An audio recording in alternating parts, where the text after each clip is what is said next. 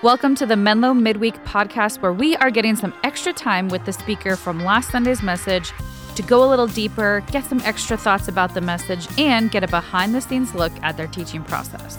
We're your hosts, Mark and Jess. Thank you so much for joining us. This is Menlo Midweek.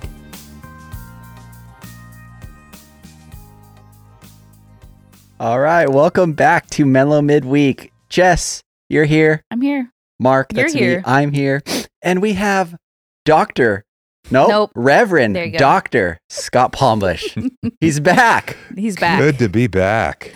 Yeah.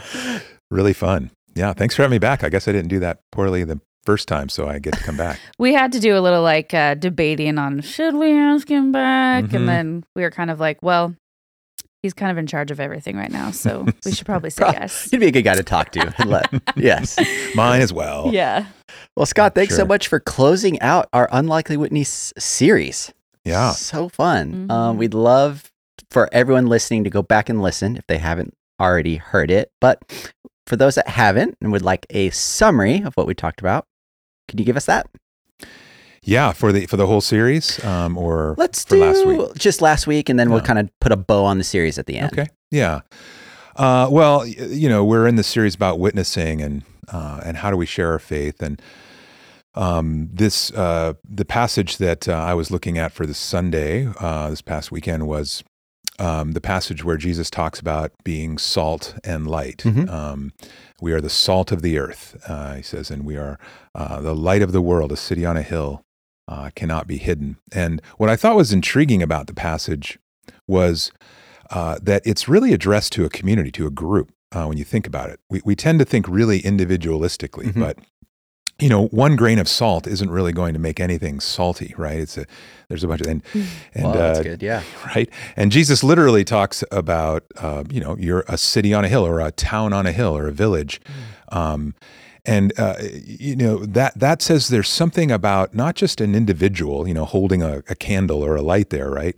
But there's something about how the community, the town, the village, the city is actually the light, is actually the witness to what God is doing in the world. And I thought that was intriguing because we tend to think so much it's me sharing my witness with someone, but what if it's us sharing our witness together, as a community? So I thought that was an interesting place to start. Yeah. Mhm. I really like that distinction. I think you broke down that scripture and you talked about how you was actually a plural you, and how a better translation would be like you all, or you people. So when I heard that, it really made me think about that passage that I've heard 100 times a little bit differently. Mhm. So thank you for that. Yeah. I mean, even just like what you're saying, thinking about if you look up at a hill and it's dark and you see one little light, you might be like, is that someone standing up there holding a light? But if there's 50 people up there holding lights, you're like, oh, there's people up there holding lights. And so even just that analogy is like, oh, yeah, no, that totally makes way more sense. Mhm. Yeah. Yeah. So, starting from that place, that kind of brings a bunch of questions. What's it mean then to be a witness as a community? What's that look like? And, Right. we're really talking in a sense about the church. How is the church a light in the community? How's the church, how do we together as a community witness to what God is doing? And so there's a real power there. And I think in some ways, there's still, obviously, all of us need to be able to share how God, the hope, the reason for the hope that we have, as Peter says, and to do that wherever we can and however we can. But when we're all together, collectively expressing that hope, there's a powerful way it impacts the world that might be unique. So it makes us think a little bit about the quality of our community. What are we? Right. What's the light that's coming from our community? Right. What are people seeing? Are they seeing light? And so there's a bit of a call to, hey, let's think about what we're showing to the world as a community, as a church. That's important. Now, in that too, I think it could be a little bit. I think it could be helpful to people to not feel that pressure. It's not all on me to, if I don't get the words right and share my faith in a way that's clear, I'm gonna. That there's a sense where no, we're in this together. And so it can take the pressure off. It can also sometimes, for some people, be an excuse not to ever kind of be out there, right? So, so there's that part that you have to work out. But I think then the implication as well is, well, what's that mean for our witness? What's our role in it besides, being a community that's attractive to people, that says, hey, there's light coming from there. I think the role then for us is how do we invite people into that community? Right. And so to me, what that the thing to do, the task for the church, for all of us individually, is how are we inviting people in, and how are we practicing kind of radical hospitality, right? How do we say, hey, you belong here. You belong with us, and that you can come and be a part of the community and see what we're about before you even know what it's all about. Typically, we want to hit people with, hey, here's who Jesus is. Do you believe in him? And then you can come to church and experience that, right? Right. And I'm indebted. So that kind of gets into another part of this that has intrigued me for some time. And actually, I did kind of the heart of the doctoral work I did to become the Reverend Doctor was around kind of this idea of how community is, in fact, a way to witness to people. And interesting. I'm deeply indebted to author George Hunter, who wrote a book. It's been around for quite a while now, but it's called The Celtic Way of Evangelism. And it really looks at how St. Patrick ministered to the Irish Celtic peoples of the time very successfully in a way that was a little different than kind of what we'd consider the Roman way, or the kind of the typical way that would be done, a more logical way, the way that we in the West are more familiar with, where you have a proposition of truth and you back it up with different, kinds of proofs. And then that person, you accept that truth or you reject it. And then based on that, you do whatever's next, which would be get into community. So the Celtic peoples would basically, or the way Patrick went about it was this idea of the monasteries that they would do would be right in the towns and right in the middle of everything, right in the middle of people's lives. Whereas, we typically think of monasteries is up in a hill, 50 miles away, where people can be quiet, because the Desert Fathers were trying to get away from the corrupting forces of the city. They were trying to get away from people so they could have kind of a pure faith. But Patrick's like, no, we want to get messy right in the middle and invite people in and see a different way of living. And so the way that they would talk, the way that they would even construct their monasteries was such that people could come in and experience kind of a different way of living before they even knew much about any theology. And so this idea of come and be a part of us, come and experience, belong to us, to our community, before you believe all that we believe, became a really powerful thought for me in this. And so, nothing wrong with, telling people the truth and all that, and letting them decide, how credible the claims of Christianity are. It's really important. But I think there's something really powerful about saying, hey, come be part of our family here. Come check it out. Whether you have questions, whether you believe what we believe right now, come and see. And then learn about what it means. And then it also kind of puts the burden on the community, right? To do, right? Then the question becomes for us, do we really believe, do we really live out what we say we believe? And so I think there's just something lovely about that whole idea. And it turned out for Patrick, it was actually incredibly effective. We're part of the legacy of that in some ways, as Christianity came from Europe to the Americas. So anyway, that was a fun way to just think about how can we practice belong before you believe? A little different than typical. Yeah. And there's so much in there that I want to parse out. You gave an example, and this is kind of a little bit of the individual aspect versus the community aspect. And that was the example of people coming over to your home and having to frantically clean and tidy because you wanted to put the best representation of what the Palm Bush household should look like and does look like all the time. I'm sure. With 4 kids. With 4 kids and the dog. Yep. Yeah. Spotless, not a thing out of place. And in my household, I definitely identify as that, which is when we have someone over, even if it's just someone popping by, oh, dishes are getting put away, rugs are getting straightened, vacuums coming out. And so I just thought that it was nice that you could name that community is more so the authentic community as opposed to the representation of what we think community has to be. Mm-hmm. It's inviting people into the messy part of our lives. It's the parts that we don't have to hide. And that is the true community that we like to seek out and that we want to seek out here because, like you said, that will show what Jesus is doing in us and through us at all times, as opposed to the, hey, this is what you should just like, this is what you're looking at. And this, yeah. So.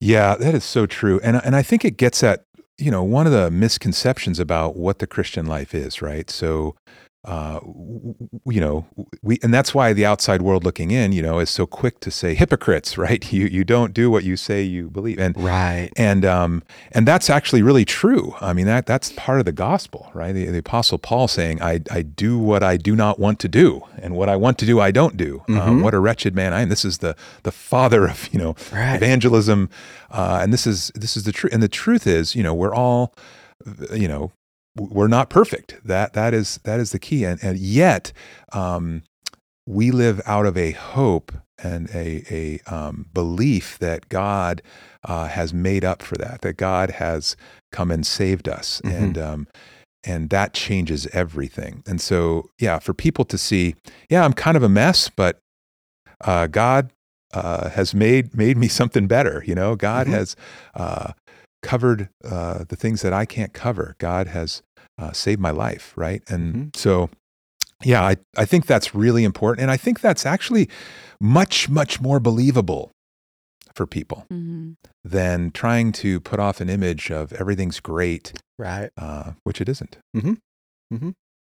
So as you were preparing this message, you get 20, I think you went 24 minutes. Nice. Was there any big key stories or just big thoughts that you had that you wanted to put in, but just had to cut it because of time? Yeah, that's a good question. I mean, there's a lot to plumb in this, and I think it would have been fun to get a little more into the idea of what is this? What would this look like if we did this as a church? What would what would change? What would be different in the way we thought through kind of how we approached our communities, what kind of events we do, what kind of programs we have, how we think about how we use our time. There's this idea of the buzzword kind of in it's a little old now, but the idea of missional community, and how can our small groups, how can our life groups, how can our just groups of folks that follow Jesus together, right? Some of those are formal and informal. How can we actually work together to be, as Jesus says, salt and light in the world that we're in? So I think that would have been fun to explore that a little bit more if we had time. But I think those are, it's an interesting idea, and I think also, how do all the concepts we've learned in the series, how do they interact with this idea as well? Yeah, I think it would have been really fun for you to draw comparisons or even, I don't know. Yeah, maybe just examples of how our church now is either similar or dissimilar from the Celtic church, and seeing where those intersections lie and how us as a church, like we're sitting right here, right in downtown Menlo Park, right off Santa Cruz Avenue. And that is more reflective of that Celtic church versus the other. So it's really interesting. And I'm hoping that maybe now or offline, we could chat more about that, because that's really interesting to me. And it seems like they kind of nailed it back then. And I want to see how we can continue to live out that legacy as well. Yeah. I think there's a lot there to learn. And I think, if we can learn to live that way, I think it could open up a lot of avenues for us to witness in some ways that we don't. And I think it can also help us to think more about the quality of our community and how we can make that rich. And it's not that we're perfect, that we have everything cleaned up, but the quality of our community in terms of, are we authentic? Do we, work toward the good of the world? Do we live by the values Mm-hmm. that we Mm-hmm. proclaim? Yeah. And I think in your sermon, you also said something along the lines of being open to hearing honest questions. And that's just a huge value that we try to live out here is having a place where people can come and ask things. Yeah. And if we have it all, quote unquote, put together, that doesn't always feel like it's the correct place for that kind of communication. So true. There's so many things about, especially if you've been in the church for a long time. I know a lot of people probably on this podcast have been folks that have listened to a lot of sermons, been in church a long time. You start to, there's things you don't even question, or things that maybe would be sort of odd or strange to the outside world that we just take for granted. And sometimes when people ask questions, they go, "Why do you do that?" Or "What does that mean?" Or, right. You guys do this weird thing. Like, what is that? And, either maybe there is meaning behind that we can explain, or maybe it's just, that's kind of weird. I don't know why we do that. But it uncovers, I think, when people ask good questions, it kind of gets to the core of what really matters and what, again, is the heart of our faith versus some of these trappings that, aren't helpful. Right. Yeah, I think that goes back to, I don't remember if it was last week or the week before. We talked a little bit about how scary it can be to witness. And, I think just hearing you is like, there's a part of my evangelical background that's like, wait, so people are going to come up to me and ask me questions about my faith? Oh, that's terrifying. Like, what if they ask me something I don't know?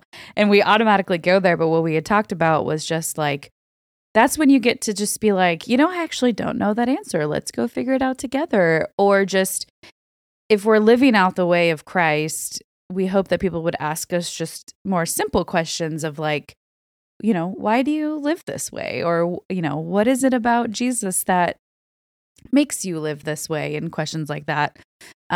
It's just, as you were talking, it made me think that. And I think it's just so easy to get so nervous and wrapped up in what the conversation could look like, when in reality, it could easily just be something as simple as, being authentic, like you said, and just putting yourself out there and just living the life of Christ. And people see something and they see something different and special, and hopefully they want to be a part of that.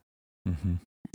Yeah, what I got out of Scott's message too is that pressure of the individual can also disappear when you are together in community. Mm-hmm. And you said the community can speak for itself. It's not always up to the individual, but if you invite someone into an authentic community that's really reflective of being salt and light together, that says a lot, and that can say it all. And you think about that too, right? I mean, if I have to represent by myself the entirety of what it means to be the kingdom of God, it's a lot of pressure. And it's not even accurate, right? We understand the community of God as this wonderfully diverse thing, right? That includes all peoples and tribes and nations. And so the more diversity, the more people we have, they're saying, I'm totally different than Mark or Jess, but guess what? We follow the same Jesus. Right. We have all experienced in some way the redemptive love of Christ. Even though we're very different, we watch different movies, we maybe, and that I think gives you a much bigger picture, better picture of what the kingdom of God is. And so, I think that it's more accurate. It's, and I think it does not make it all about us having to say, it's, I'm the whole thing, So. Right. So Scott, we so appreciate your message. And like we said earlier, this was the closing message of our Unlikely Witness series. We've been in this series for how many weeks, Jess? 8? 7? I think 7. Yep.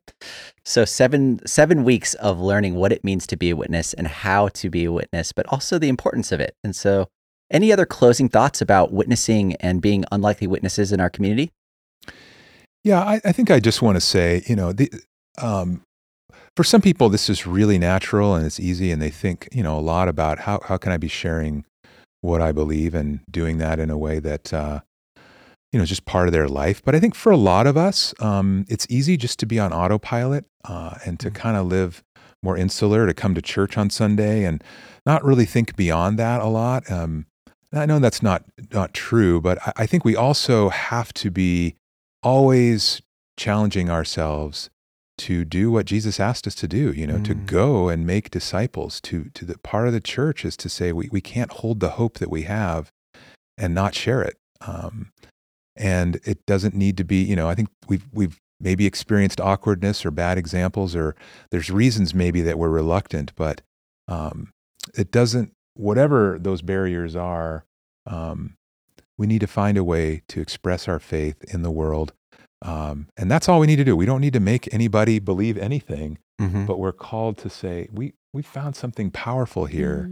Our lives have been changed, and we're called to share that. And so I think the natural energy is to, lean away from that. And so I think, as we bring this series up, I hope everybody feels a little bit challenged. It's brought that a little more to the forefront to say, okay, I got to be thinking and just be aware that, is there an opportunity, that kind of constant conversation with God about, okay, I think I mentioned this in sermon, but, people that come across my path, there's a reason.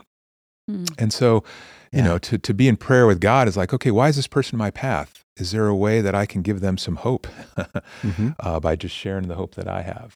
And, I think if we just have that in our mind and heart and are faithful to that, God will do what God does. So, yeah, but there's lots of good information. I encourage you to go and listen to those sermons. And, but yeah, that's my hope. Yeah. And I think you summed it up well by saying kind of the period at the end of the sentence, or however we want to say it, is we can do this together.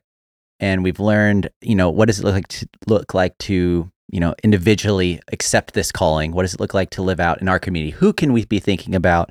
What can we be, talking to them about, inviting them into relationships, and how important that is? But also, we need to be doing this together as a community and as a church. So, Scott, I'm just very appreciative of your thoughtfulness, and I'm so looking forward to your time as headmaster of Menlo Church staff. That's right.